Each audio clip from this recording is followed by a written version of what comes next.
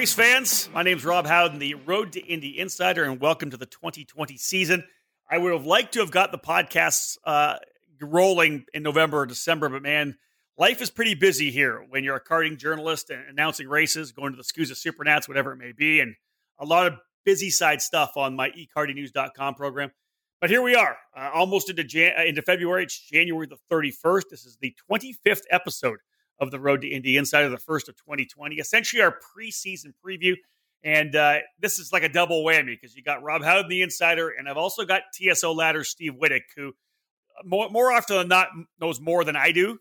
So it's a pretty good double whammy. Steve, hey, first off, Happy New Year and great to have you with us. Happy New Year to you too, and everybody that tunes in. It's good. I think it's gonna be a really good year, and I'm excited to get going. I know you've been on the road, but I haven't, and I know I'm ready to get traveling again. So I'm actually headed to Dakota for the IndyCar test in a week, so I'm getting excited for that one.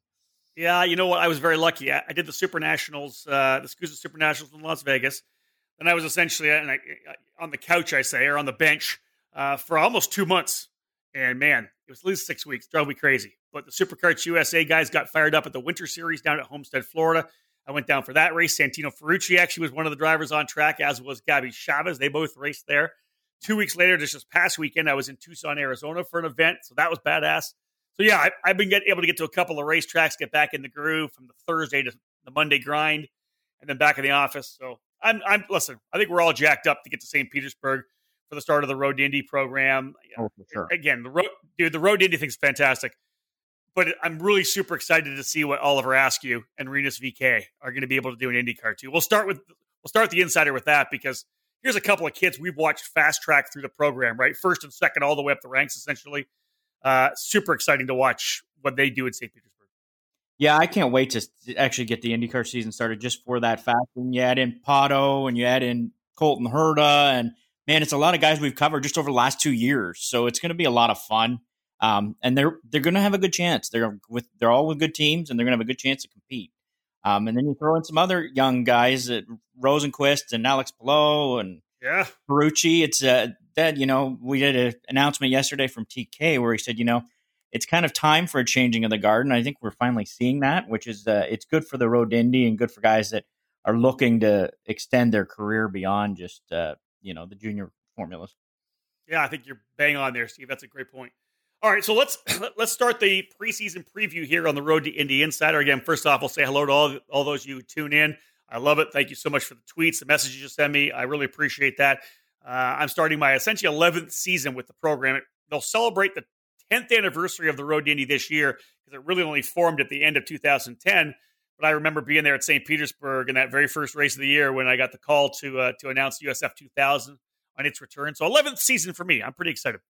Nice. I remember tuning in to you on that streaming. Man, it was brutal, but it was rough. But it was great to have coverage, at least when you couldn't get to a race. So exactly, the streaming wasn't the best back then, but we were doing it. No, I think the first year was 2012 covering it. So I'm not quite as long as you. Yeah, you're there though. All right, let's jump into Indy Lights, and I think obviously last year, Steve, I think we launched with 10 cars. I believe it was at the first race because it was a couple of one-offs and got down to 7 or 8 at one point. Right now, we'll kind of go through the teams. We'll talk about who we have. Looking at anywhere between 10 and 14, I think, over the 14 best case scenario. Yeah, 10 best case is pretty realistic. Yeah, right? Yeah, I think 10 to 11 to start the season is probably where we'll be. We might end up with 12, but you never know. There's always last minute stuff that comes together that you can do all the digging you want, but there's always going to be stuff that comes together at the last minute. Somebody's ride in Europe falls through, and they have some money to spend. So we'll see. Hopefully, yeah, you're right. That's true. One of the, if something doesn't happen in Europe, guys start coming over here. I will. Here's the caveat again, because I want to put this out here. People always talk about the fact that, wow, Indy Lights is so. You hear people say, well, you should get rid of Indy Lights or get rid of this or bring these together. The bottom line is, in my opinion, one of the reasons why obviously the Lights had some issues early with some budget issues and some tech issues. They got that figured out. Budgets are lower. My feeling is the biggest reason why we don't have more drivers right now in Indy Lights is because there was that middle of the rung drop when the Pro Mazda went from the Pro Mazda car to the new PM18 from Tatis. We didn't have a lot of drivers that year. As Indy Pro continues to grow, let's say we get Indy Pro up to 14 to 16 to 18 drivers. That's the pool from which drivers move into Indy Lights, right? Yep, exactly right. And there's other reasons for the lower car count. I'm actually working on an article right now about the exchange rate. The US dollar is really strong right now. And I was just sort of going back through some information. So we've always had Brazilian drivers, but we've been kind of thin on the Brazilian drivers lately. Well, I went back through, and so the Brazilians use the real as their currency. In 2011, you could buy $1 cost you 1.54 real. 2017, it was 3.3 real to buy $1. Wow. Now it's 4.27. So essentially, you're looking at, let's just say, a $500,000 budget in whatever series you want. That's going to cost you 4 times what it did, 10 years ago, which is just, and it's like that around the world, right? Like everywhere, every currency I looked at, there's a good, that one's the extreme probably, but it makes a huge difference. Well, let me add to that right now. And I just got a confirmation, actually. He sent me a message. I'm trying to get a lot of, last minute messages here.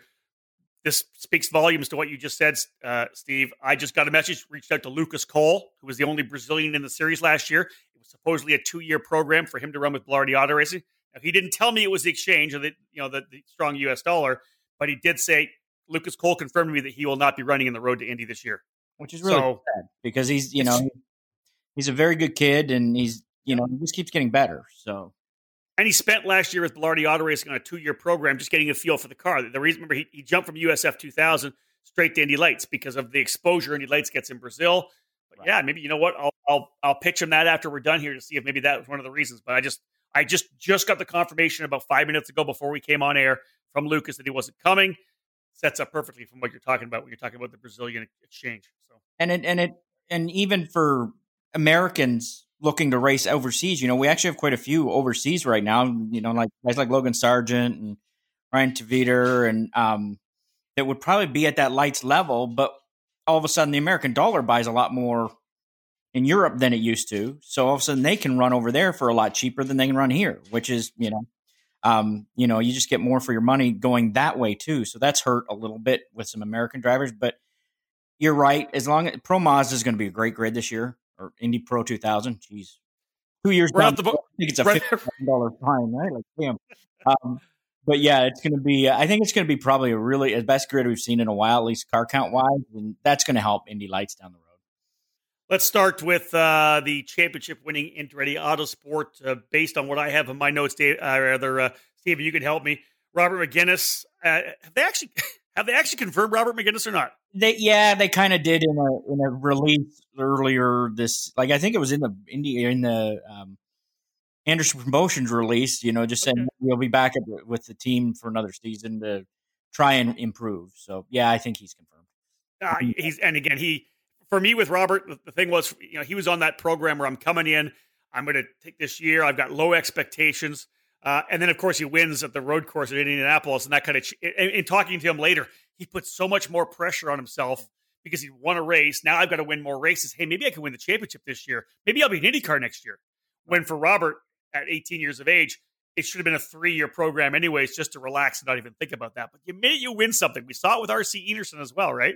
Yep. When they jump up, and the minute you win something, that awesome, great game plan you have for 3 years of really developing your talent and being ready to move, it just goes out the window. Yeah, exactly. And, Robert had a great year last year, especially against the competition he was against. Agreed. No doubt. He goes in. I know Kyle Kirkwood's moving up, but I think Robert goes in as a, prohibitive favorite to start the year at least. Let's move to Kyle Kirkwood now. It's been confirmed official that the now 2-time Road to Indy champion, first in USF 2000, then of course last year in the Indy Pro 2000 category with RP Motorsport. Kyle Kirkwood moving to Andretti Autosport, essentially slide into the seat of his good friend Oliver Askew. I think Kyle right out of the gate is going to be a challenger. Oh yeah, there's no ifs, ands, or buts about it. He's one of the more talented people we've had come through the Road to Indy in a long, long time. He's going to have to keep working hard at it because, as you get older or as you go up the ladder, it gets harder. Everybody's just that much better. But yeah, he should be contending for wins right out of the gate, I would think. And it's nice to have your friend been in the exact same spot as you, same place. It gives you an idea of what to expect. Agreed. Yeah. So let's look at the other potential spots, because we expect that Andretti will have 4 cars as they have in years past, sometimes 3, sometimes 4. They've tested Daniel Frost, the driver who ran for the last couple of years, did 3 races in USF 2018, a full Indy Pro 2000 program last year with Exclusive Autosports. He moves to test with Andretti Autosport. No confirmation yet that Frost will be racing with them this year, but Steve, what are you hearing? I'm hearing it's probably going to happen that Frost will be there, but no confirmation as of yet. Yeah, no confirmation of his yet, but it wouldn't surprise me if that's where he ends up. It's kind of that place that it's a destination seat now, right? So you've got to test yourself. Frost is talented, and I don't think another year of Indy Pro would have hurt him, but I don't either. To move up, you might as well test yourself against the best and be with the best team. I think that Daniel, had he stayed another year in Indy Pro 2000, would have been the outright championship challenger. I think he would have been right in the fight. I think that would have been probably a good move for him personally if I was his manager. But again, I'm not. And everybody we know wants to move their kids forward quickly. Guys like Oliver and guys like Greenis VK have kind of changed the mindset for people, I think, that they think they can go 1 year apiece in every series, when it was always common knowledge, common thought that you did 2 years in every program, learn the car, learn the speed, win the next year. So. Yep. And that's, it's always going to be the case with special talent is going to be able to do that. But man, it's not easy. It's tough. Well, it's tough when you Daniel, he won last year, right? Was able to win. So the minute you win, you think, man, you know what? I could probably move up. My thought is always, I want someone to be able to win, then learn how to challenge for a championship before they move up to the next level. And I think that's what I would like to have seen Daniel do. Battle for the Indy Pro 2000 championship and then move to lights in 2021. Yeah, I agree. But it's as you said, you're spending a lot of money. You want to move up as quick as you can and get to the point where you get paid. Yep. So I get that. I totally get it. But it'll be interesting to see how he ends up doing, because he's going to have some good teammates. So it'll be really interesting to see how he ends up doing. What else you got for people that have tested with Andretti Autosport, Steve? I know Rasmus Lind, I believe, tested as well. Sebring, what are your thoughts? Anybody else other than Rasmus? Or you can talk about Rasmus if you like.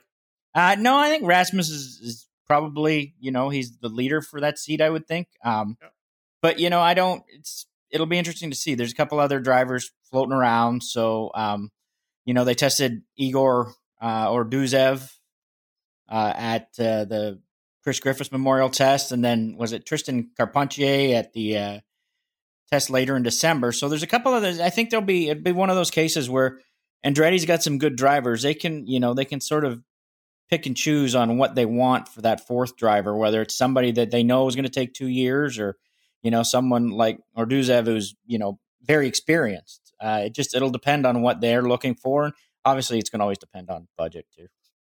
Yeah, I agree with you on that completely. Who else do you have in your notes where Rasmus tested with as well? He tested with HMD. And did he test with Exclusive? I don't think he did. I don't think he tested with Exclusive. No, I was wondering whether or not he tested with Bilardi or not. I don't think so. Not that I've been able to find out. But yeah, I know he tested with HMD, and they really liked him. But that's a place. It's good to have options, right? As a driver, he's very talented, and he's actually last year he grew up a ton, and he's still only I think 18, so he's still going to grow up more. But yeah, it'll be a tough decision for his family too on where to go. I think they've always struggled to get a full budget, but with your talent, you sometimes can struggle with the budget and still get a decent seat. Well, an interesting thing, you got to look at the fact that just all the whole Swedish run we got going on right now, right? With Rosenqvist and Ericsson and IndyCar right now, there's got to be a lot of buzz back in Sweden for the Road to Indy and the whole IndyCar program. Yeah, I would think so. And he's here because his management is friends with Sam Schmidt. So it was Sam that kind of guided Rasmus to the U.S. So I'm sure Sam's trying to tell him what to do and what is best for his career. And, it's pretty cool to see the Swedish contingent come over here, and they're awfully good too, right? Like, yeah, exactly that. Yeah. I expect Rosenqvist to contend for wins right out of the box this season. So, I do too. And Lind is just as talented as those two. So it's kind of cool to see them headed this way. And it seems that companies in the country seem to support them, which is really cool. And apparently the leader of the country is a big racing fan too, which helps. That always helps. You're right. We'll go down alphabetically here right now. So we'll move over to for Belardi Auto Racing. I actually messaged and was chatting with Brian Belardi today, and he tells me he's bullish on the 2020 season because he wouldn't let me know who they're talking to, but it sounds to me like they're very close to signing a couple of drivers. It was potentially going to be today or potentially on the weekend that they'll actually get those drivers signed, which is a great news for Belardi Auto Racing. And he was bullish because he really feels that these drivers that he has, he's going to be able to contend with for the wins in the championship in 2020, which I think is amazing because, Belardi, of course, has won the championship before. They've been kind of up and down over the last couple of years, and they've been up and down at different circuits too, though. At St. Petersburg, Toronto, almost dominant, right? They've been so good. And then other tracks, they've struggled a little more for pace. I'm really interested. I'm really interested to find out. I pushed him pretty hard, and even like off the record, he wouldn't even give it to me off the record. So. Might have. Yeah, I've pushed him pretty hard in the past too, and I can't get a hold of him. So Brian plays it pretty close to the vest, which I understand because there's another team owner I talked to who said, we're all fighting for the same like three guys, right? And I'm like, I know. So it's hard to, they kind of want to keep what they're doing pretty quiet, but they've tested who they test. Flynn Lazier tested with them. And I think they were happy with that. And I know Flynn would like to move up, but there's a lot of other drivers out there that they can talk to that are very experienced. I know they've talked to Toby Sowery, but won't know what's going to happen there. We'll see. But yeah, Brian's motivated to win again. He was not happy with last season. He was really not happy with what happened last season. So he wants to win again. So he'll make it happen. He'll get some good drivers to get them back up to the front. Indeed. So moving from B down the alphabetical order. At the end of this, we'll talk about a couple other drivers who haven't really been in the conversation yet. Certainly, and we'll bring them up a little bit. We'll move to Exclusive Autosport, a brand new team on the Indy Lights level. Of course, they're a big part of the road to Indy already. Going even deeper down with their F1600 series team that they have that runs in Ontario and Quebec, multi-time champions there. Of course, race winners in USF 2000, race winners in the Indy Pro 2000 category. They'll debut Steve this year in Indy Lights. They have two cars now. Michael Duncalf, of course, has been around a long time. Had some connections with Andretti early on with his exclusive management program, but Michael and Kimberly, they run a really, really great program. And Nikita Lastishkin, actually, I got to make sure I say it right. He corrected me last year at Road America, and I got it right. Nikita Lastishkin, after 4 years of saying Lastishkin. Yes. I love seeing Nikita make the move up because, again, I don't want to use the word gentleman driver. He's in his late 20s. He's 29 years old. But he's really dedicated himself to his driving. I believe he's now an instructor at the Porsche Driving School in Southern California. So racing and driving is his life now. And I thought he was really good last year. He put in some really good runs, topped a bunch of young kids in Indy Pro last year. Yeah, he's a really consistent driver, which I appreciate a lot. He doesn't make a lot of mistakes, and he's very, very consistent. And, I think people don't understand. He didn't get in a race car till he was 21, 22 years old. So, you've got to think he's more like, he's been in, 7 years? Most of these kids get in at 14. So he's like a 21-year-old, really, in experience. So it's true. If you look at it that way, he's doing very, very well. And you're right. He's really dedicated himself to it. And, I think it's important to see guys like him because he still wants to be a professional race car driver, right? And that's, it shows some of these kids that, this isn't something that you need to have done by 19. It's something you can continue to work on. And, it helps to have some money behind you, but you can also go out and find your own partners, right? So, having guys like him in the series are fantastic. And he could surprise some people because he's very, very consistent. And in lights, that's going to be very important this year. And he's very easy on equipment too, right? So it's not, he's not going to do a whole ton of damage. He's not hard on the tires. So it'll be interesting to see, new team. So I expect them to struggle a little bit out of the box, but it'll be a good learning experience for everybody. And he's kind of that driver to do it because he's so mature. He's not going to get upset or lose his mind because they're not competitive. He understands, I think, what he's gotten himself into. I'll add two comments to that, and I think you hit the nail on the head that the different perspective that Nikita at 29 years of age brings to some of the other drivers around is the fact that, hey, you know what? You can still keep doing this. You don't have to be 18. You don't have to get out when you're 18. Some guys don't even pick it up till they're 18 or 21 like Nikita, and then, you really start to fall in love with the sport, fall in love with the craft itself. But he also, the great thing about, so what's I haven't sit down and asked him yet about what the ultimate goal is. Does he want to be able to start one Indianapolis 500? You put a couple of years in Indy Lights, you prep yourself up for a potential arrive and drive, a paid ride, or a paying drive at the 500. Is that the goal? Or like we've seen so many times, I guarantee you, if you grab Nikita right now and put him into a sports car, an LMP2 car, he'd be at the front trying to win races. Yeah, for sure. Right? Absolutely. That's what this program does. Develops talent so much. You're in this middle of this fight in Indy Lights, but you jump out of Indy Lights into a sports car and you're winning races. Yep. Oh, for sure. So, we've seen that time and time again where that happens, and it's a great training ground. And even for someone like Nikita, you're right. Let's do one Indy 500. Let's do some IndyCar races. But then, I want to be professional at this, and let's go sports car racing. It's training ground, not just for, the ultimate goal for all these guys is IndyCar. But I have to remind some of them sometimes, I'm sure you do too, that, your ultimate goal really needs to be a professional race car driver. You want to be a paid race car driver. Doesn't matter what you drive. If you drive a Nissan Micra and get paid for it, you're still getting paid to race a race car. And it's a lot better than any other job. So, yeah, look at some of the guys that have what you would have tagged early on in the last 15 years, 20 years. You have tagged as saying, hey, this guy's going to be the next star in IndyCar. But just the way things kind of moved, they didn't go that way. Whether it's a Brian Sellers, who was a USF 2000 champion, right? Or it's a Connor De Felipe, who was a Star Mazda champion.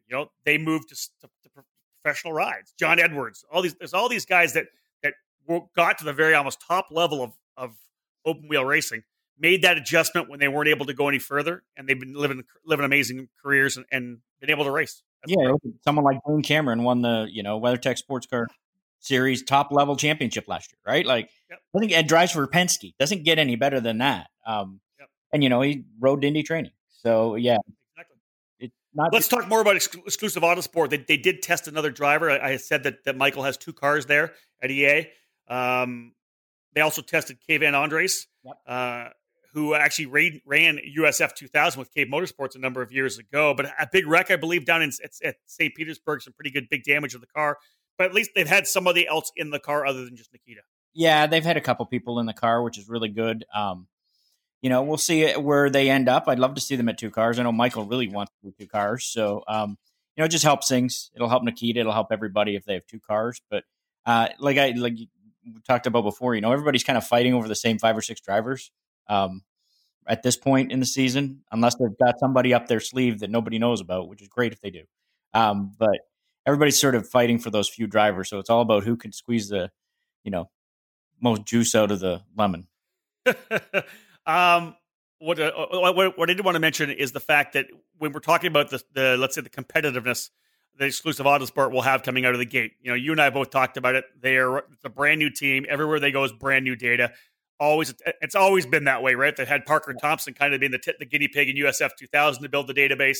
He did the same thing in Indy Pro, winning races to build the database. He did win both years. Their both first season in each series. So, it's not beyond the fact, it's not out of the realm of possibility that they be winners again. But as you move up, it gets tougher and tougher. And Merle Swan running the program. Merle's got a lot of experience in the higher horsepower cars. Obviously, one of the Merle's kind of the guru of Formula Atlantic in SCCA running. So he knows how to run the higher downforce and higher horsepower cars. So it should be interesting. That's going to be a great story, I think, for us to follow throughout the season. Let's move now to HMD Motorsports. As we said, go alphabetically here. David Malukas, of course, confirmed for the team, kind of attached to that team family-wise. Malukas, you want to talk about Malukas a little bit? Again, another driver who probably could have spent another year in USF 2000, then another year in Indy Pro 2000. Yep. He's in Indy Lights right now. I hope he stays for 2, 3, 4 years for David. He's a young kid still. He was only 17 years of age last year. Learned a ton and got better throughout the season. Yeah, he had an interesting season last year. It was probably not how he wanted it to go. And it started out, it was okay. The start wasn't bad. He had a podium at Coda and had some solid results at St. Pete. But the wreck he had in the Freedom 100 kind of set him back mentally a little bit. Yeah. He admitted that to me later in the season, right? When we did a couple of Q&As at the Cooper Tire stage, he said straight up, that shook me for 2 months. Yeah. But then he got back on the oval at Gateway and kicked butt. And that kind of like woke him back up. It seemed that he perked back up and, sort of got back into it. And I understand that, as you're a 17, 16-year-old and you have a crash like that at Indy, you're going to have second thoughts. He wouldn't be human if he didn't. So the fact that he could brush himself off and get back up to speed, and the next oval on the event, or the next oval on the schedule, he had the podium. So it doesn't get much better than that for having a little bit of toughness. It helps. So being told that HMD could be anywhere from 2 to 4 cars, they would do 4 cars if they had the interest, which is interesting. Last year, Toby Sowery, of course, was kind of their star for them. Toby was able to be kind of the guy that was the mentor for David. Worked a lot on the setup. They were able to, they made an engineering switch midway through the season, right? Going from essentially BN Racing to HMD, bringing on Jeff Fickling, eventually near the end of the year, bringing on John Comiskey to actually manage and run the program as well. Yep. So some pretty big behind the scenes management adjustments for HMD. That actually worked to Sowery's favor as he was able to come on strong and get some victory at the end of the season. Yeah, he had a really good season considering he wasn't even, planning on being in a car, 2 weeks before the season. So, and it took them a while to kind of get their feet under them with with Bryn Nuttall running the show. And then they switched everything over and it took them a while to get going, but they did get going. Now they've had a lot of changes in the offseason again. So we'll have to see what's happening there. What can you fill me in on, Steve? Are you holding some back for an article on TSO Ladder? Oh, no, I can share. Oh, it's all right. He is no longer there. I believe AJ. Who's that? John is no longer at HMD. John Comiskey's no longer there. No, he's no longer there. Okay. It's AJ Smith, I think, is running things. He's all right. Juncos. From Juncos, yep. Right now, Tim Neff and Mike Reggio are there as engineers, and we both know they're both very experienced. So, ladies and gentlemen, I told you I'm the Road to Indy Insider, but sometimes I have to defer to Steve Wittich. He lives in Indianapolis. He's pretty connected. So, wow, that's let's talk. So Neff, who comes from Schmidt Peterson originally via then through Velarde Auto Racing, and Mike Reggio, who has been Andretti and Juncos. Right, exactly. So wow, yeah. So drop that one. That's a bomb. Yeah. So two very, very well respected and what's what I'm looking for? Technically knowledgeable guys there on the engineering stand. Oh yeah, wow. For sure. Yeah. And it's one of those things. That's who was there, 6 weeks ago. We'll see who's there. They were there when John was there. John's not there anymore, John Comiskey. So we'll see what ends up happening engineering wise. But if I'm Henry Malukas, David's dad, I make sure those two guys are still there as engineers because they're both very good. So let's just say that Tim Neff ends up being there. Would that segue into probably one of the bigger news items that really hasn't hit huge yet here in the IndyCar program, or the Road to Indy program, is that we may see the return of Santiago Urrutia, the Uruguayan. Could come back this year. He's tested with HMD. He actually, in his years in Indy Lights, worked with Tim Neff both at Schmidt Peterson Motorsports and at Velarde Auto Racing. Is that a connection, Steve, you think is going to maybe come back together for 2020? Certainly thinking it's something you should be watching. Yes. Where do you put, in your mind, if Santiago comes back, Santi, as they say, if Urrutia is back, where do you slot him in the championship contention? This guy almost won the championship 3 years in a row. Came from within one corner and a teammate move over of winning the championship back in 17, right? Yeah. 16. Yes. 16. 17. You know what? Scrap what I said about Reggio. It's not Reggio, it's Yancey Jatlovic. Yancey Dietalevi. Dietalevi, yes. I knew it was one of the two and then I had to double check my notes. That's fine. Yancey. Okay. Yeah. So Reggio's still at Juncos, so it's Yancey. So listen, Yancey Dietalevi, just change the names because he's got Andretti and Juncos as well. Exactly. Yeah, no, he's just as good. So yeah, he was Renus's VK's engineer. Exactly. So what are your thoughts on Urrutia if he comes back? Obviously did some sports car racing in Europe last year. I got to think he's immediately championship contender. Oh yeah, I think so for sure. I know he's motivated. That's for sure.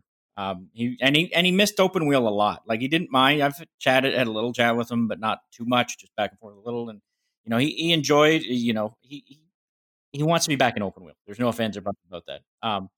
Open wheel kind of missed him. He brings that fiery. Didn't really care what anyone thought. Just wanted to win races, and that's kind of it's always good to have that kind of guy in the series because he's going to push everybody. As a guy who's on pit lane, who interviews him a lot when he was in Victory Lane as part of the Indy Lights program, I loved it. I'm a big fan of Santi as a guy too, as a kid. Yeah. Although he's not a kid anymore, but I like him. He's got that fire, and I said this from the very beginning. Like I said with Jack Harvey, here's a guy that was just absolutely tailor made to be a character in the IndyCar program. Oh yeah, for sure. He would be delightful in IndyCar. Yes, and it'd be one of those guys that fans either hated or loved. Yeah, perfect. He's right. He's one of those guys that, man, he's aggressive and he doesn't care who he pisses off, but he can back it up with talent too. So, yeah, we haven't had someone like that in a while. So, he's someone I'd always hope would we see in IndyCar. I think he'd be a really good IndyCar driver. And as aggressive as he is, he's not overly hard on equipment. So it's one of those strange things, right? He comes across as aggressive on track, but do you remember him crashing a whole lot? I don't. The minute you started saying that, my mind went, okay, what my reply to Steve has got to be to answer about crashes. And no, right? I literally don't remember any of him crashing. No, I think he had one issue at Toronto, but I thought it was a mechanical maybe in lights. I don't. Wow. That kind of caught me off guard. You're right. Yeah. You're right. Wow. I'd love to go back now. I'm sure you've probably done it or will do it. I'd like to go back and go through all his races and see how many laps he completed. Yep, I can. Maybe a mechanical DNF, but not much other than that. I don't remember him crashing. Don't get me wrong; he had incidents on track with people, but of course he didn't have. He didn't. He did not have a lot of DNFs. So, yeah. So let's cap off Indy Lights right now with Juncos Racing, and they've been uncharacteristically silent over the offseason. I actually reached out to Ricardo Juncos today, got on the phone with him. We talked a little bit. They've done no offseason testing. Nope. And I think in his mind is, listen, we won however many races last year with Renus VK championships, where they know what they're doing, right? It's not like they need to test for themselves. Your test drivers for people to feel. So if somebody's coming in and they know they want to win a race, they know what they were able to do last year. Obviously, Renus finished second in the championship, came very close. Super strong at the end of the year. He tells me he's talking to a bunch of drivers. There are potential deals on the table. He's very optimistic. And the other thing he told me was the fact that they've been able to raise some team sponsorship this year. So the budget they have is a little less than it normally would have been because they have some team sponsorship already put in place. So that's good. That always helps. And one of the drivers I know that was on the table there, but is now off the table, is someone we had the road to Indy quite a few years ago, Tatiana Calderon. But she actually just signed to a Super Formula deal over in Japan, so I don't think we'll see her, unfortunately. After a couple of years F2, right? Yeah, and I thought it might be a good move for her to come back here. She probably had her most success it was Indy Pro 2000. It was Star Miles at the time. At 10, 11 in that range, she had a bunch of podiums, and she's really good. And you're right. It would have been nice to see her come back, but I understand wanting to continue overseas too. And Super Formula is a pretty dang cool series. How old is she? Do you know? I don't have that. I'd have to go back because I remember watching Tatiana when she was racing in JICA and cadet racing in JICA back in the old karting days. Probably on a Juncos chassis back then too. So. Probably. Like 28 maybe. Let me double check. Okay. 26. Oh, younger than I thought. 26. So she's not young. Well, and she's not young, but she was here and did 1 year, 2 years of Indy Lights. She'd be a 30-year-old or a 28-year-old IndyCar driver. Right. Which you can easily do. It's just part of the was a gear racing program down at Daytona with Catherine Legg, Tina Nielsen. Yes. And, so she was just part of that, and I think she'll do some more sports car racing. But and then she's going over to Japan to race in Super Formula, which is a really cool series. So he's exactly right. Yeah. All right, let's move into the Indy Pro 2000 category now. I don't have any numbers actually written down in overall numbers, and actually my notes are actually not down in alphabetical order, so we can just pick things up. What do you want to start with, Steve? You want to start with the championship winning team, RP Motorsports? We can do that. I'm not hearing a lot. I'm not either, and I've tried to get in touch with them, and I haven't heard a whole lot back. So I have reports that they have one driver signed. Okay, that's what I'm told. Good. Well, good to see. I'm getting a little concerned that they, we weren't going to see them back, but it'd be crazy that we wouldn't see them back. But you never know sometimes. And I know they've got a lot of programs going in Europe too. But that having the programs going in Europe's a great thing to feed drivers into your U.S. program too. So, impressive. They've been really impressive with what they've been able I think I think the next one we'll go to is Exclusive Autosport because obviously they've got a pretty hot driver. They were able to pick up the USF 2000 champion who comes with the scholarship, and that's Braden Eves out of Ohio. Got a connection with Michael Shank Racing as well. Braden does really impressive last year with Cape Motorsports. Comes into a team we know can win races, right? It won races with Parker Thompson the year before. Daniel Frost actually winning races last year as well. They're very, very good on the oval at Lucas Oil Raceway. I like Eves going there. I think it'll be really interesting. I also find it very cool that we saw the last three champions go to different teams. I agree. 3 years. I think it's great for Braden to go there. I think it'll be a good spot for him. Michael he's very good at driver development, and that'll fit with Braden very well. Braden, he's open to learning, which some drivers aren't. So it's always nice to have a driver that's open to learning, and he'll be open to learning from Michael and what the team has to teach him. And it's just great to see another team pick up one of the scholarship guys. You sort of always see them go the same place, but I don't think that's going to be the case as often anymore, hopefully. But yeah, I think Braden started off the season hot, then he kind of cooled off, and then that at Laguna, I think, was his best event of the year, which is a great way to end the season, right? Like to be absolutely up top, and I think he ended up leading the Chris Griffiths test too. So he finished off the season on a hot streak. What I liked about Braden was he was kind of challenged at the end. He had the big streak at the start. Yep. Hunter McElroy came through the end of the season and really got strong there and to battle it out to Laguna Seca. And then Braden had to really, take the gloves off and fight for it. He really fought for it on the start of the second race going for the championship. When I can't remember who was on the outside of him, but essentially Braden came out of one, and he was going to the exit point. Yep. First guy to the exit point. First guy to the exit point gets turn 3, right? Yeah. And he drove down there and took it. Yeah. Braden's best race of the year was his last race last year. Yes. Which is a fan. To end the season that strong is awesome.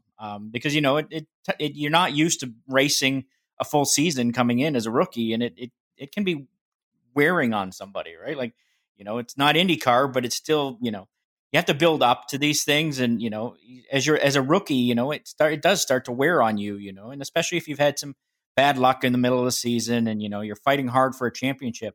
It shows a lot of mental toughness to come through and drive your best race of the year as the last race when you needed to do that. So let's move next to, and I agree with you completely. Let's move next to Juncos Racing. Obviously, they were very strong last year with Rasmus Lind, Stingray Rob.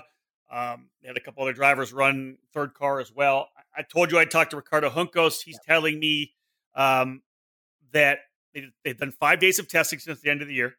They have 5 guys right now that they're talking to. There's 5 options.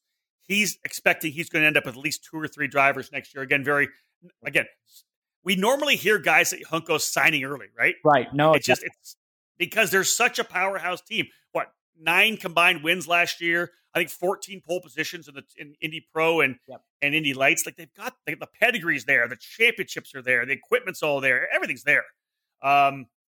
We just haven't heard any drivers, which is again, it's January the 31st as we record this episode of the Insider.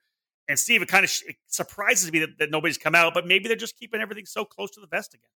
Yeah, I think that's part of it. And I think they've had, you've had some good drivers, obviously drivers that would be, Juncos type drivers like Colin Comiskey and, Braden Eves and, Parker Thompson and Corey. Those kind of drivers have signed elsewhere to start things off. So I'm sure Ricardo's had to go deeper into the well on what drivers are available. So, but yeah, no, I know he's tested a bunch of drivers. So we'll see.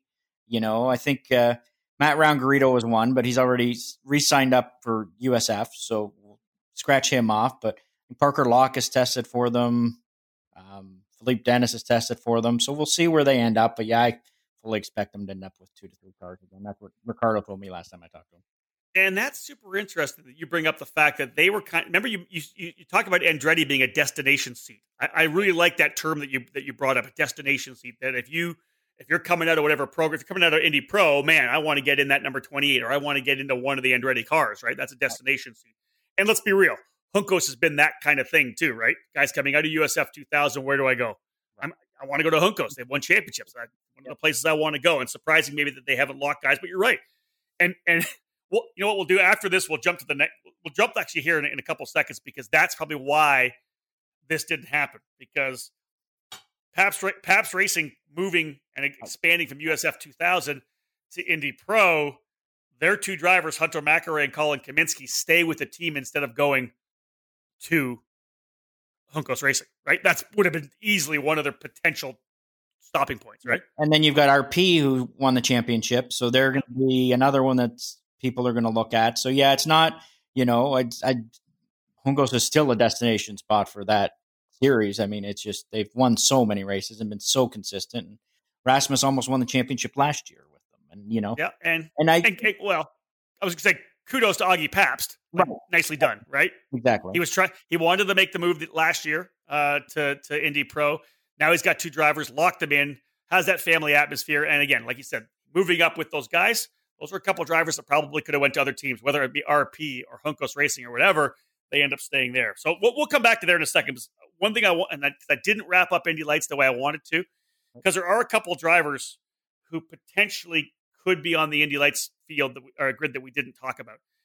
One of them being Antonio Saravalli, who ran last couple of years in the Indy Pro 2000 class. Had a couple of flashes of brilliance. I thought last year had a really good run in Toronto, but just again, here's a guy that could easily stay in Indy Pro 2000. Probably really good for him because I think he's only 17 years of age now. I really like with a team that's don't get me wrong, what they've done as a family team is impressive. It's been really impressive actually. But I'd love to see him run with a full bore team like an Exclusive or a Juncos or an RP, where they get he gets the chance to not worried about dad working on the car and dad's not it's a different situation. Nothing wrong with running your own team, but there's something to be said of just going and being prepared to race every weekend and not having to worry about other stuff. Well, and the where I go with that was connecting back to Indy Lights is I actually messaged to Antonio, and he's telling me that they are doing everything they can to kind of find the budget to make the move to Indy Lights now. He wants to jump to Indy Lights. He told me that they don't have the budget yet, but he believes he's going to be at St. Petersburg in an Indy Lights car. So although we both believe Indy Pro 2000 was probably the best bet for him, I think he would be another championship challenger. It sounds to me like he's trying to make that move up to Indy Lights as well. And again, it's I get it because you've got limited dollars to try and get yourself to IndyCar. You've got to allocate them properly, and it's not easy to do, right? Like it's not easy. What happens if he comes back this year to Indy Pro and doesn't do well, right? Like it's there's always that concern too. But yeah, it's a tough decision. I'm glad I'm not having to make the decision as parents. So, and they're the other one. This is where I'm going to kind of segue off of us talking about Juncos Racing. In your mind, it would be, hey, is one of the drivers Stingray Robb? Because Stingray, he and Rasmus went back and forth last year. I almost want to say that Stingray was maybe the more stronger driver over the last probably 2 to 3 races last year. Really had a chance to win at Laguna Seca, if not for getting balked up. Did he get balked? No, he didn't get balked up by a slower car. Car in front of him went off track, put some gravel on the track, and turn 5? Yeah, right? turn 5. Yeah, they're fast left-hander. Yep. He shoots straight off the race. There's no way Kyle Kirkman's supposed to win that race, and that's God, what a scenario that is, right? It's crazy. So he ends up going off the racetrack. Well, so Kirkwood takes the point lead. All he has to do is really finish the first lap, kind of thing, right? All he has to do is start the race to win the championship. Does the driver not go off the track, putting the gravel on the track? What do you call it? Stingray goes off track. That allows Kyle to take the win. If Kyle finishes second, then he doesn't have the automatic win by starting Sunday. And the wreck that he had when his teammate Artem Petrov took everybody out in turn number 2, that would have gave the championship to Rasmus Lind. You and I didn't do a breakdown I didn't do one, and we didn't do one together. A breakdown after the Laguna race. That was absolutely crazy. Those was crazy. So anyway, Stingray, I messaged Stingray. They're working their tail off, still trying to come up with budget.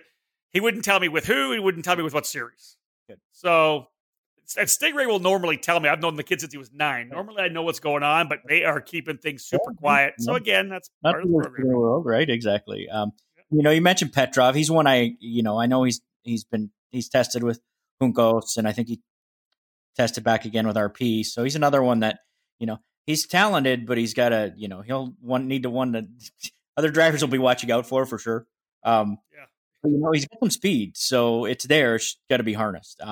And it's interesting, a guy we've been talking about Stingray and Juncos. Well, look at how much Stingray developed as a driver with Juncos in his one season. Oh man, and that's what Ricardo and Ernie Ganella there have done such a good job of is you go there and you become a better driver.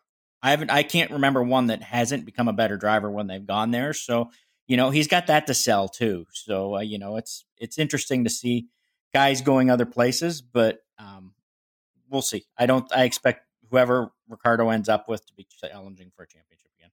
Well, as we said, it was Artem Petrov obviously has a lot of speed. He overcooked it a couple times, twice in the opening corners of races. Once at Portland, taking out Stingray Rob, and I think Stingray got involved in that one as well in Laguna. I can't believe Stingray didn't win near the end of the season. I was just sure he was going to be the guy that was going to win, but just didn't pull the trigger. Let's transition now, then, Steve, into Pabst Racing, because that was the one we kind of brought up, because the move of Pabst Racing coming up into Indy Pro 2000 as they expand from just USF 2000, the powerhouse team they have in the first level of the Road to Indy, moving them up to level number 2 now in the PM18 by Tatis. The big call, as you said, they bring their 2 stud drivers who did such a great job last year, super good friends as well, coming up through the ranks, and it's Colin Kaminsky and Hunter McElroy. Like you said, they probably could have ended up going to another one of these teams, but now they've got their own team, man. Has Hunter been confirmed? I think so. Okay. I'm almost certain. Yeah, I'm pretty sure. I'm not sure if he's back, he'll be there. That's for sure. Okay, I thought it was a done deal. Maybe not. I think they're still searching for some budget, but okay, all right. Yeah, there you go. Still looking, but yeah, if he's back, he'll be back there. There's no ifs or buts about that. So, well, again, do you start? Does a guy like Hunter start the season? If you got let's say you got half the budget. Do you start the season, win a couple of races to have a little feather in your cap to take to the next sponsor? Right? Absolutely. There's nothing wrong with if you're a good driver and you don't have the budget. Just team owners, close your ears. If you don't have the budget to finish the season, start it. You never know what'll happen. That's true. It's worth it. Look at a guy like Parker Thompson last year, right? He's on a 1 race deal to start the season, and he contends for the championship all year, right? So, it's one of those things where you've just got to try and get your foot going and get like you said, get a couple good results that you can take back to some sponsors and supporters and say, hey, how about you jump on board with this? We need some help to finish the season. So let's just say Colin Kaminsky's confirmed. Maybe Hunter McElroy's not. Regardless, I look for them to be pretty good out of the gate. I do. Tony's Casamets and the crew there and Augie know what's going on. They notice that car's up. And it's, again, the cool factor is it's essentially the same car, right? It's the same chassis, same tub, more brakes, more tires, more aero downforce, more horsepower. Yes. But those guys know their stuff, and I expect Pabst to be good out of the gate. I do. And they were quick at Chris Griffiths, too, right out of the gate, their first real experience with that car. So, I expect them to be quick, very quick, right out of the gate. So, again, a lot of people tight-lipped. We don't have anybody confirmed for RP. No one confirmed for Juncos, the 2 essentially powerhouse teams last year. 1 driver at Exclusive Autosport, the other powerhouse team that was up front quite a bit. They got 4 cars confirmed at D-Force Racing. Crazy, isn't it? I think isn't it wild? Yeah, I think it's great. Me too. And they showed a bit of pace. It was an interesting year for those guys. I expected them to be a lot quicker, and they started to get the pace back a little bit later on in the season. But those 2 guys, Moises de Oliveira and Corey Enders, are both better than where they finished the championship. At least in my mind, they are. Yeah. Corey had a couple really good results at the end of the season, which he was so excited about. And Moises just has to. Moises is quick. He just needs to keep it on track. He needs to take care of his car. Yep, yes. He does. And it's not just damage. It's keeping care of the tires, and he's just got to learn how to be a little more patient and early in the race so that he can be better later in the race. But bringing on someone like Parker Thompson there, that's going to help that a lot. So here's your lineup, folks. It's Corey Enders and Moises de Oliveira back again. They were with the team D-Force Racing in USF 2000. They moved up and ran with the Indy Pro 2000 category as well. They'll be back again in 2020. Parker Thompson will be with his I want to say this is now his 5th different team. Yes. In the Road to Indy. Yes, it is. Started with JDC Motorsports, moved to Cape Motorsports, then moved over to Exclusive Autosport last year with Able Motorsports. So his 5th different team, continues to do so well. And listen, what Parker did with Exclusive Autosport over the last 2 years. Absolutely amazing.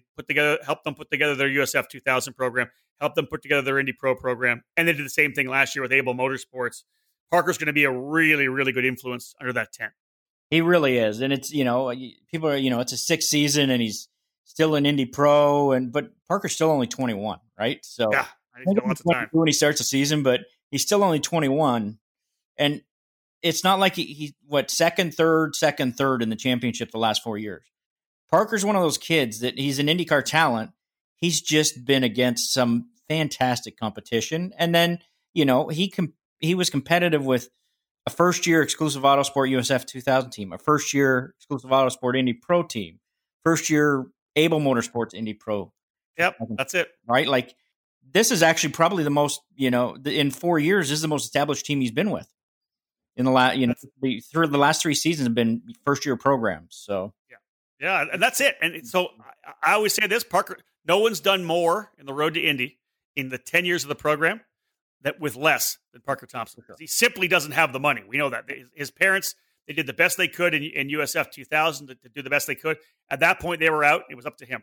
Yep. And like you said, being able to get into those first-year programs has pushed him as a driver, which I think is amazing. He hasn't been able to jump behind the wheel of a car like he did in Cape Motorsports, his second year of USF 2000, when he battled it out with Anthony Martin for the title, right, only to lose with the flat tire at Mid-Ohio. He's been the guy that's had to dig and work and figure things out, and they've been great. So, like last year with Able, dominate St. Petersburg, and they struggled for a little while. They just couldn't get their stuff together. Horrible at the road. They were lost on the road course at the Indianapolis Motor Speedway. He ends up getting a couple of top 5 finishes out of coming from nowhere, right? So this could be really interesting for him. Now it's the second year for D-Force, correct, in the Indy Pro, right? Yes. Yeah, they ran a few races the season before, but yeah.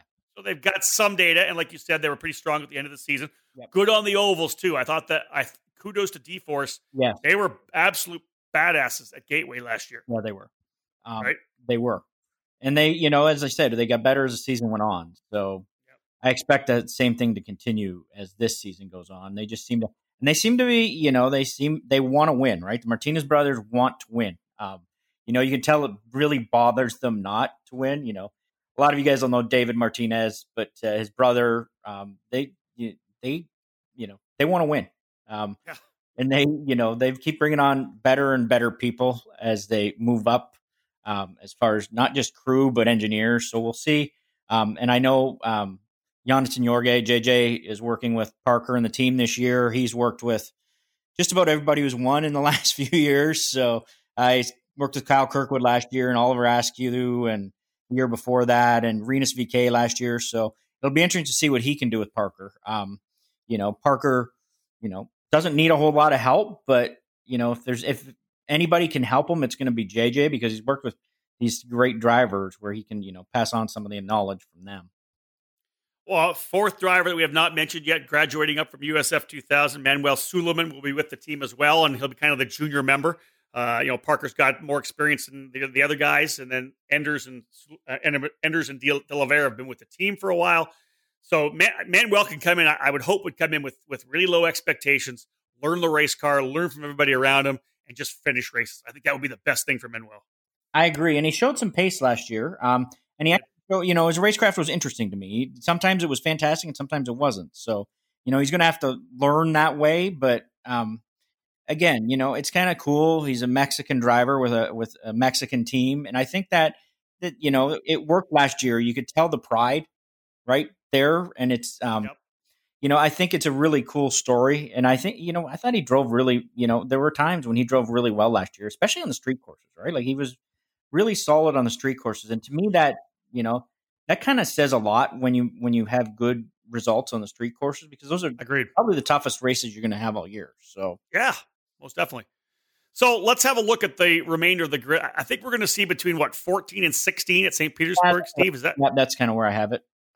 Okay, so here, let me kind of wrap it up. Fat Boy Racing will be back. Charles Finelli, I'm told. I spoke with Brendan Puderbach, team manager, earlier today. So Charles Finelli will be back with Fat Boy Racing. Obviously got better and better throughout the season last year. Just messaged earlier today with Jacob Abel. Not sure exactly what level the whole program is going to be at. Able Motorsports this year, after doing the full season with Jacob and Parker last year. He said Jacob tells me he's pretty sure he'll be at St. Pete. Legacy Autosport at this point, they have a couple of PM18s that they're working. We'll talk more about them in USF 2000, but no drivers at this time, although they have cars ready. What else have I got? Oh, Jacob Loomis, who ran a couple of years last year with that, that papaya orange, McLaren orange car. He said he'll definitely be in the Indy Pro 2000 series at some point this year, but was not able to pinpoint whether he'd start the season. It doesn't sound like he's going to be doing a full season, same as he did last year. So right, and I talked to Jay Howard, and he said it highly unlikely they'll be running Indy Pro, and then HMD has sold their Indy Pro equipment, so they're out too. So HMD sold their USF 2000 stuff, right, as well? Yeah. Did they not? Yeah. So they're just lights now. Yeah, they're just Indy lights now. There you go. Anything else that I missed there, bud? Nope, I think you got it all. All right. Let's move into USF 2000 now, and there's a bunch of teams that are locked and loaded. Let's start, of course, with Cape Motorsports, Dominic and Nicholas Cape. They won 9 of the last 10 championships, I think, or nine direct. Yes, you got to go back to you got to go back to Sage Carib, right? Yeah, exactly. Last guy not to be a Cape guy. Yeah. Just announced they've actually moved from St. Petersburg. Kind of caught me off guard. They moved to St. Petersburg to Brownsburg. That too, but that surprise you? It surprised me a little bit, but because they've been in St. Petersburg for as long as it's where they first landed when they moved here. Yeah. It surprised me a little bit, but I imagine costs, right? The travel and everything is just so much better, and it's easier to get crew from here as well. So, I expect them. I think did they move out to Brownsburg? Correct. They're in Brownsburg, yeah, they're in Brownsburg, which is just 10 miles from the Speedway. So yeah, that's right. Again, and it will help, like you said, so much closer to Road America, to of course Indy, to Mid Ohio, to Gateway. It really is. Being back in Florida is a tough haul. Is a really tough haul. So let's talk about the drivers that they have 2 drivers signed right now. I'm told that it's going to end up being 4. That's the news I'm hearing, but 2 drivers officially involved. We won't. We'll speculate on the one after this, but not the other. Josh Green, Team USA driver, signed and announced for Cape Motorsports. What do you make of Josh Green? I'm excited to see how he does. I think he's got a lot of talent. He came out of F1600, which me, I have a soft spot for old Formula 4. I'm right there with you. Yeah. And man, those guys learned racecraft in that series. Like you just watch those races, and Josh would have been involved in epic races every single time he got in the car last year, and that tends to go a long way when you get up to USF 2000, where you don't have to learn the racecraft. You understand the racecraft, right? But you've done it, and you can also communicate better with the engineers, with Dominic and Nicholas, to at least on the mechanical side of things, you've got an idea of what the car should do mechanically, because that's all you've got with F1600. So I'm really excited to see how he does. He's a great kid too. So like every picks, he usually very, very well-rounded young man. Yeah. I also think that the move to the USF 17 made it a smoother transition for F1600 drivers, because obviously the 17 far less aerodynamic downforce than the earlier cars, obviously, to try to see if we can't get rid of some of that aero wash. Yep. So it'll be an easier transition for Josh. Team USA scholarship member as well, did a great job overseas at the festival and at the Walter Hayes Trophy. So I think I'm bullish on what he's going to be able to do. It should be interesting to see how he comes out of the gate. They also signed Kyle Dupel, who ran a full season 2 years ago, I believe, with Team Pelfrey, ran a couple races last year with Newman Walks Racing. Kyle out of Portland, Oregon.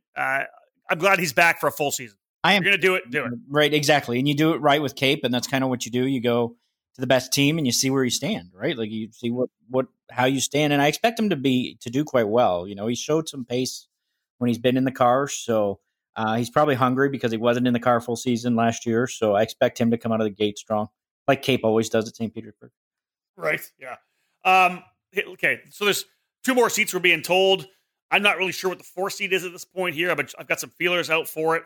But we expect to see Reese Gold back with the team for his second year, right? They haven't announced him yet, but I'm pretty sure we're going to see Reese there and I think Reese is going to be really good too. Only 15 years of age. Remember, he was one of the 14-year-olds last year. Yeah. 3 14-year-olds in Jack Crawford, Nolan Siegel. So Reese will be 15. And again, so he's got lots of time in this program. He could come back to USF 2000 again next year, but running with Cape with a full season under his belt, he got stronger, Steve, near the end of the season starting to knock out those top 10s, right? Running top 6 at a time, battling it out with other older teammates like Braden Eves, like Darren Keene. I think Reese will be pretty good this year. Yeah, I do too. And I think what impressed me most about him last year, and they're one of the other like young kids too. We'll talk about him later, but Reese was one of, I think, 3 drivers to complete every lap last year.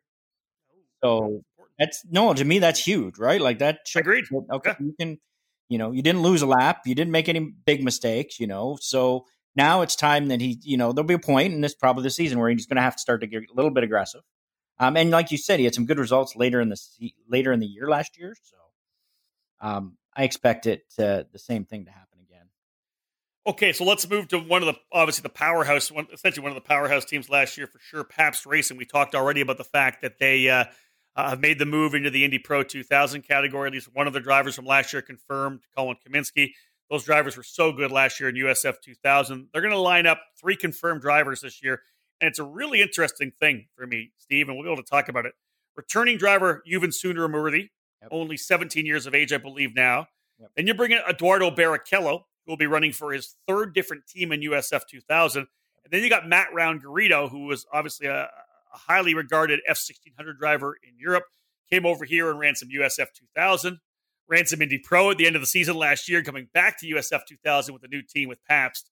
What do you make of this 3-driver lineup? It'll be interesting. It's fascinating to me because I think Sundaramurthy, he's the other one we were talking about that completed every lap last year. And again, he showed some real promise. He had some nice top 10 results, and he started to get more aggressive in the second half of the season, which was great to see. He's got some good pace, and he's a very, very intelligent young man.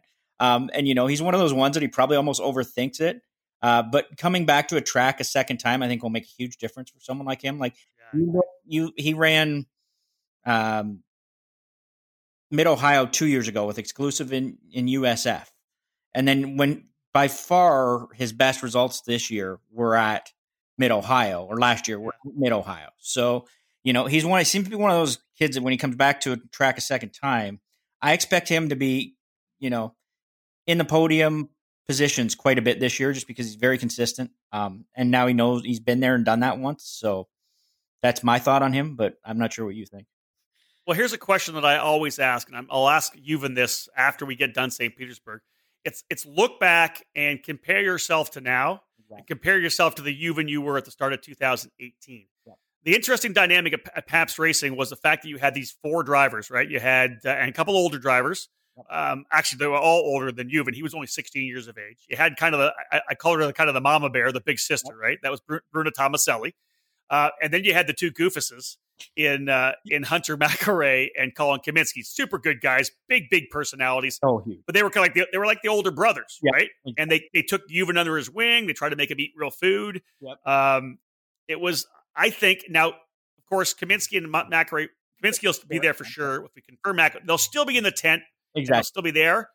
But this will be kind of Yuvan's opportunity to kind of step out from beneath that big brother, big sister thing. Yep. Right. The dynamic will be a bit different because he'll be. I don't think he's not going to lead the team because Matt Round-Garrido's an older guy with a ton of experience and good speed, and then you got Eduardo. I just think it'll be such a different dynamic for Yuvan, but he'll be a different guy in St. Petersburg than he was when he tried to roll out off the grid on Thursday last year. Oh, for sure. Right? Yeah, it'll be really interesting. It's going to be interesting to see those 3. How those 3, I think they could get along really well because they're both. I do too. Eduardo and Matt Round-Garrido are both, gregarious, not outgoing guys, but they have good personalities. So does Yuvan. So I think, there's a chance that it'll be a lot like last year where it's, there's some good camaraderie and they push each other, right? Like last year, Yuvan sort of didn't. The 2 guys, Colin and Hunter, sort of pushed each other, and this time, and I think it was interesting. I think Bruna and Yuvan pushed each other a little bit too. Agreed. Yes. I think this year all 3 guys will push each other. It won't just be 2 and 2. It'll be all of them will be in a group together. Well, and they're all essentially second year USF 2000 drivers. Eduardo, of course, ran the split team deal, so they're all their second year in the program now, which will help both. And again, the bottom line is they're going to jump into fantastic race cars because Pabst has the setup down. They got their cars to where they need to be. They'll be cars that are capable of winning every weekend. Exactly. Agreed? I agree. Oh, yeah, no fans about it. Okay, so let's go to the team that debuted last year and debuted hugely with a guy that I think out of the gate is going to be the primary championship contender, and that's Christian Rasmussen running with Jay Howard Driver Development. This is a kid that knows how to win. He will race hard, but he races smart too, I think. Got a couple of big wins last year, strong down the season, end of the season. Jay Howard Driver Development, 4 pilots under the tent. Christian Rasmussen, second-year driver Christian Bogle. Nolan Siegel moving over from Newman Walks. He's going to run with them as well. I would be surprised to see him do some more F4 racing with them too. He ran at the race at COTA, the Formula One weekend down in Austin.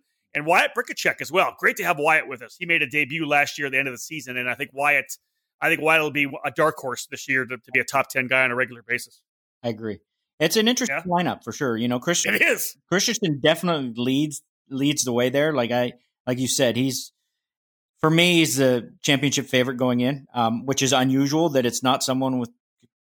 We'll see who Cape ends up with as their fourth, but right now, as we sit, he's probably my favorite to win the championship, and I don't know the last time that it wasn't someone at Cape or Pabst for me that wasn't the favorite. So I agree. Yeah, and it'll be interesting to see how if they can back up what they did last year. It was impressive. It took them a couple events to kind of get their feet under them in USF 2000, but once they did, man, he was good.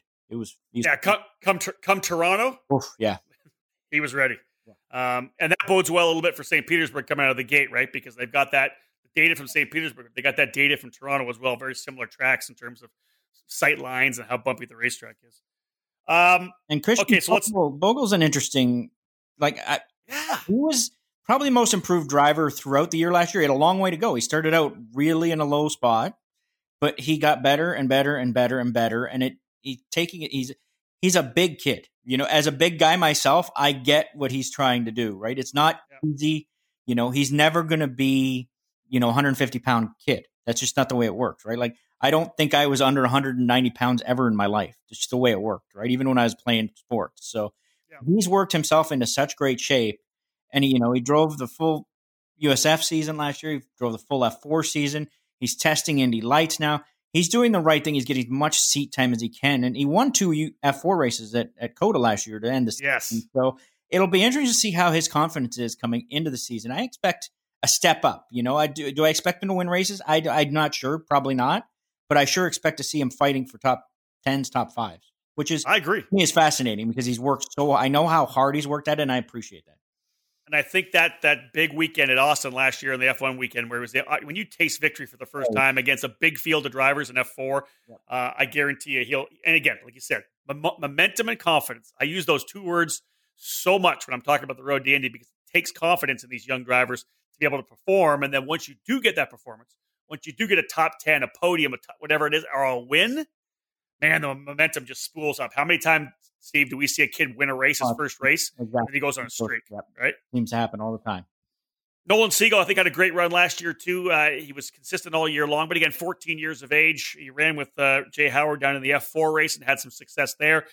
So he'll stay with that team here for this year. We'll see what Nolan can do. I think he could be a top 10 guy. I think that's a possibility. But again, you look at all the drivers, and I don't know where everybody's going to shake out. No, I don't. It's going to be an interesting. It's going to be an interesting USF 2000 season.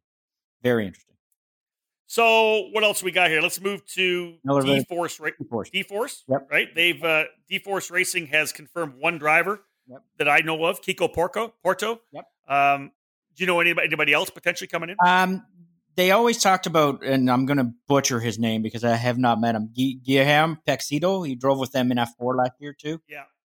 They talked about both those guys moving up, so it'd be good to see him. I think he finished top 7 or 8 in F4. So, and Francisco Porto finished second, winning. He won a bunch of races. So, it'll be interesting in F4. So it'll be interesting. I expect him to do quite well out of the gate, just because I think he's pretty talented. No drivers yet confirmed for Exclusive Autosports. Obviously, some names being bandied around, but nobody confirmed yet. I was wondering whether or not we'd see Kellen Ritter come back. Kellen ran for the team, won the championship in Ontario and Quebec, the F1600 program a couple of years ago. Did he run just Portland last year? I think he ran just Portland last year with the team in USF 2000. I know they're working hard to try to put the budgets together, but that's really all I've heard so far from Exclusive Autosport. Again, I spoke with Legacy. They supposedly have a couple of drivers they're talking to, but nobody confirmed yet for Legacy Autosport. Miller Vinatieri Motorsports, though, does have their drivers locked and loaded. Jack Miller III and Max Kesner will be with that team. Yeah, it'll be interesting to see how Jack William does in his second season. He's definitely got some good pace, and whatever they did with him last year, he started off the season. It was I feel the team. It was hard. It was tough. He had a lot of DNFs early, but he sort of slowed down to speed up and to finish races, and that's what he needs to continue to do this year. He's still, is he 16 now? I think so. Yeah. He's so young, and I'd like to see him. Probably another year, 2 years in USF would be great for him. I think this year the goal should be, by the end of the season he was consistently competing for top 10s. This year he needs to be competing for top 5s.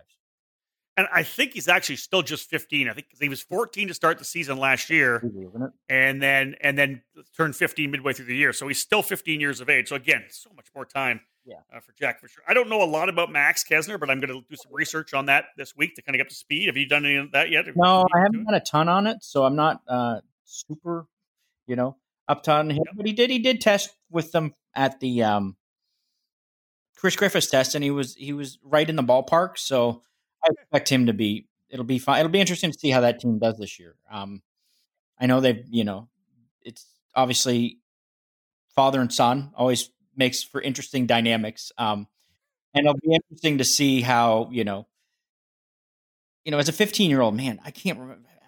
15-year-old, I couldn't imagine myself doing what these kids are doing. So I expect him to grow up a little bit and to be that much better. And it'll be fun to watch again. I love having the second generation drivers involved. It's a lot of fun. Last team on my notes, no drivers yet. Shocker to me. Newman Walks Racing, probably one of the best prepared teams, the most professional teams in the paddock, have no drivers signed at this point. In talking to Brian Hallahan, I think they were in conversation with a lot of drivers, talking to drivers, testing drivers, but they went other directions. Right. For probably obvious reasons.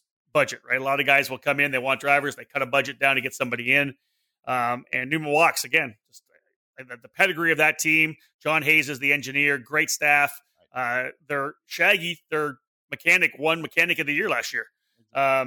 So they've got everything in place, but no drivers at this point here for Newman Walks. I'm hearing a potential driver for a couple of races, St. Petersburg, maybe the first 2 or 3 races of the year. But yeah, if you're a driver looking for a team, Newman Walks Racing sitting there ready to go. That's for sure.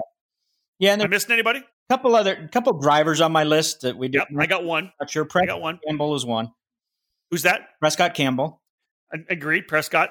He's going to land somewhere. He's got the scholarship, right, from Lucas Oil Racing School. School of Racing champion and has that scholarship. I fully expect him to land somewhere. I know he's been talking to a bunch of teams. So Michael Myers from that series as well. I expect to. I don't know if he'll do a full season, but I know they're looking at doing some stuff. So be good to see him move up. He's got a fascinating story.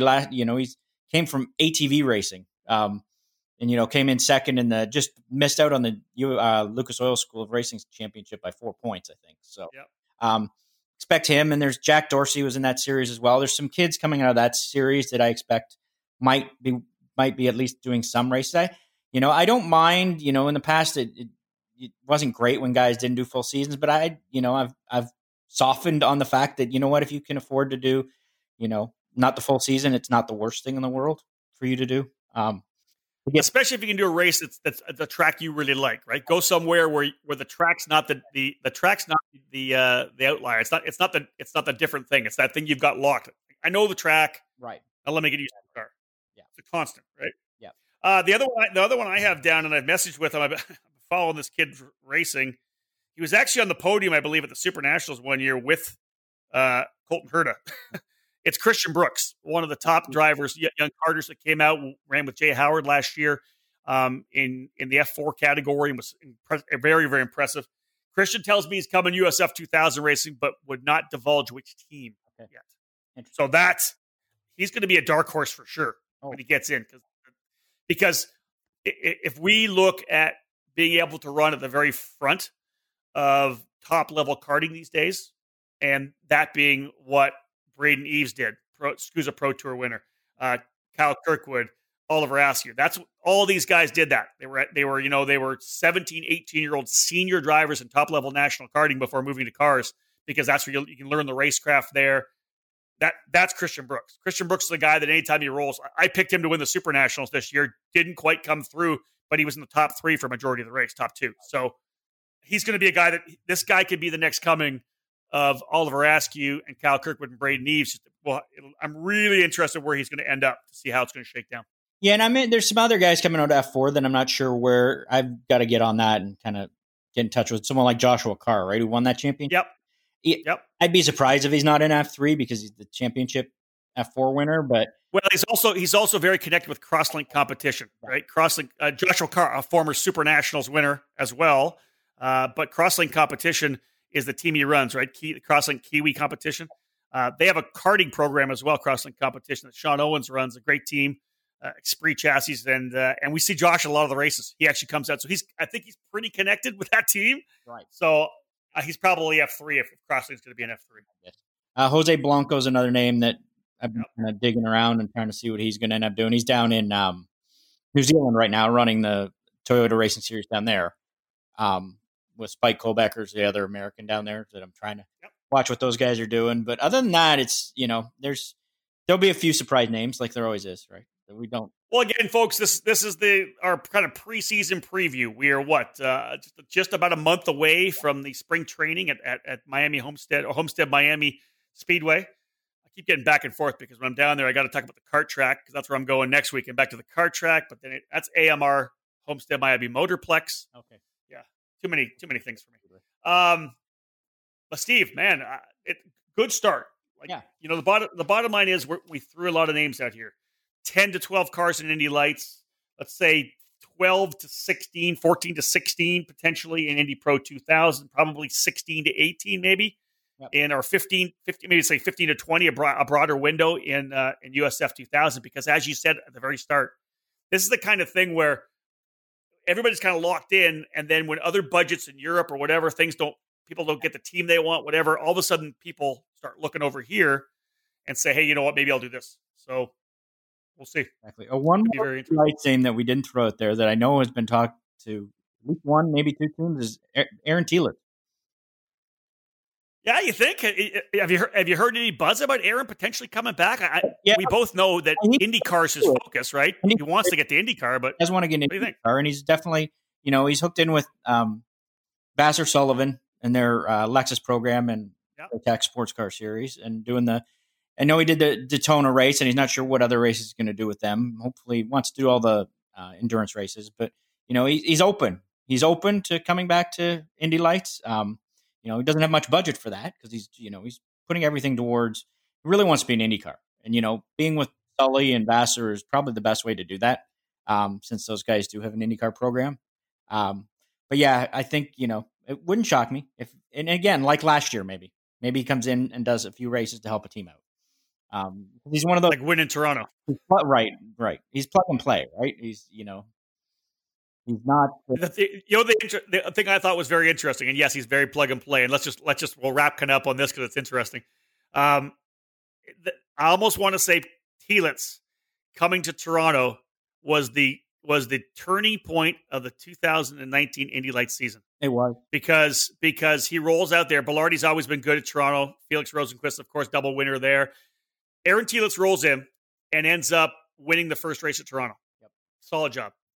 Second race, he's leading again, and he's battling with Rinus VeeKay, and it was the one chink in the armor of Rinus VeeKay over his 3 years in the program. He just, you and I used to always talk about how, and still will. We're going to talk about it in IndyCar. Yeah. His consistency. Yep. He doesn't make mistakes. His racecraft is fantastic. His decision making is great. The one chink in the armor was him trying to outbreak Aaron Thielitz into turn number 3 at Toronto in the second race. He didn't need to do it. Nope. He's not in the championship battle with him. Finishing second ahead of Oliver Askew is a win. Instead, he ends up in the tires. Oliver rolls through. Yep. I think that's definitely the turning point. The pendulum, the balance of power turned right there on that Sunday afternoon in Toronto. I thought that was a great story on the year. And wow, you know what? Let's throw Teelitz back in the hat. I like that. Yeah. Who else can we throw back in the hat? I don't know. I love throwing Antti and Teelitz back in. I think they're both talented enough to be IndyCar drivers. So what about Clayman DeMello? I see him back. You know what? I have not talked to him. I don't know what's up with him. I'll reach out. I should probably do that. I haven't talked to him in a while, so probably reach out. Here's one for you. The guy's he's not racing much this year. Let's get Hinchcliffe back in the car. Yeah, no kidding. Remember, he talked about. Remember, there was it the first year of the Dallara IL50? He talked about running the finale at Laguna Seca. Laguna Seca, that's right. He did. Remember that? Yep. I think he might be involved in Indy Lights in some way, shape, or form. But that's all I'm going to say. That'd be cool. That'd be super cool. He and I actually talked a little bit about him doing some chassis testing for ekartingnews.com as well, which I think would be awesome. Full circle. That'd be really cool. Yeah, he doesn't have a whole lot going. He's got on the 2 IndyCar races right now, but that's about it right now. So I expect you'll see him at the track a lot, though. So I was going to say I'll see if I can't drag Hinchcliffe out to the kart track in Hamilton, because I think we're going to try to see if we can. I'm pretty sure we're going to see Robbie Wickens maybe getting in a kart this summer. Oh. How awesome would that be? It would be amazing for sure. I'm going to do a lot of driving over there with Trevor Wickens, I think, this year, and that'd be really cool. We need to get the band back together. Exactly, man. Those getting the IndyCar guys involved is it's huge, right? Like it is. Yep.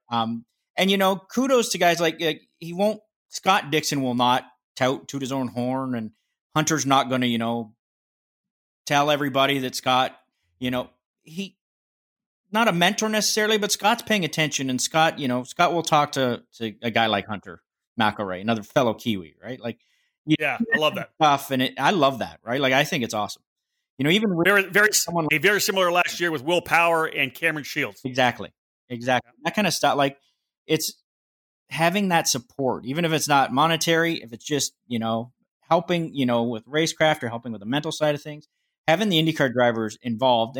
And trust me, I get why they don't want to, because these kids are their competition, right? Like they are. Eventually they will be. Eventually they will be, yeah. Some of the older guys, right? Like a guy like TK now, right? Someone like him to get, involved. Bourdais, those kind of guys that are sort of, okay, these kid in USF isn't going to take my job 3 years down the road because I'm not going to be in IndyCar anymore. That's it. I like that. Get involved, right? So, yeah. Hey, Steve, thank you so much for joining me, buddy. I appreciate it. I know that we put this off. I tried to do it a week ago, and life gets crazy, but I appreciate you taking the time here on a Friday afternoon. I think it's almost time to crack a cold one. Yeah. 2:30. You think? Yeah. Watch a little Letterkenny? Letterkenny's great. Well, listen, dude, we're 6 weeks away from the start of the season. I know I've started listening to old Indy Lights broadcasts to get myself up, get my notes going. I'll be listening to all the IndyCar broadcasts as well.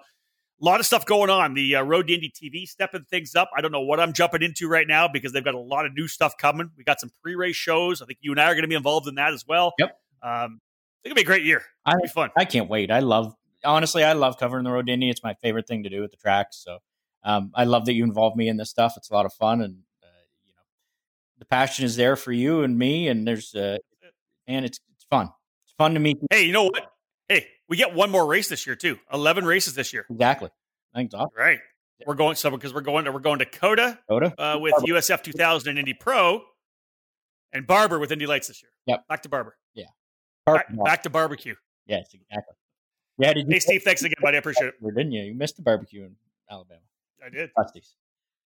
Thanks, Steve. Thanks. Steve Wittich, ladies and gentlemen, TSOladder.com. Hey, Steve, do you want to give a quick shout out for Trackside Online as well? Sure. If you're an IndyCar fan, you can subscribe to TracksideOnline.com. You have to pay for that one. It's $22 a year, but we try and get you a little bit of behind the scenes stuff and sort of the story behind the stories. And it's, some travel stuff. It's a lot of fun. I know, Rob, you subscribe, and there's quite a few. We have quite a few insiders subscribe. So it's sort of that. It's news for hardcore fans. I will say this right now, and it's the one thing I look over. I read your because you're sending stuff out every night, and it's obviously for me with my IndyCar stuff when I'm doing IndyCar radio. I make sure I read yours and Patrick's stuff every time because there's inevitably something that I missed or didn't pick up because I was doing another session, whatever it may be. There's so much information on the emails you guys send out, plus all the PR that goes out. If you're an IndyCar fan, you don't miss a thing Trackside Online. It's $22. Don't go out for lunch tomorrow. It's $22. Exactly. Support guys and what they're doing. And again, tsoladder.com. That's free, right? That's free. Yep. Thanks. Is it Cooper Tire on board again? Oh, yeah. It's TSO Ladder presented by Cooper Tire. I should always get that in there, right? That's all right. Yeah. Hashtag Team Cooper Tire. They were big supporters of us here as well on EKN, on the Road to Indy, everything. So again, folks, Steve Wittich and I, Rob Howden, done our first episode of the Road to Indy Insider here for 2020. I think episode number 25 overall. Did I say? We're looking forward to the new season. It's going to be a lot of fun, folks. We'll be doing post-race breakdowns, maybe a few previews here and there. I'm going to try to get a lot more interviews going than I did last year. It's one thing I really want to bring to the table. Live shows or something, right? Maybe once in a while. What's that? Live stuff once in a while. Let's do it. Yeah. I got a quick 5 minutes to the day type thing. I like it. We should do that. Let's play with that. So Steve Wittich and I are going to do some live stuff, folks. Be ready for it. It'll be a combined Insider/TSO Ladder program. A lot of fun with it. Steve, again, thank you so much, ladies and gentlemen. Thank you for tuning in. My name's Rob Howden. Bye for now.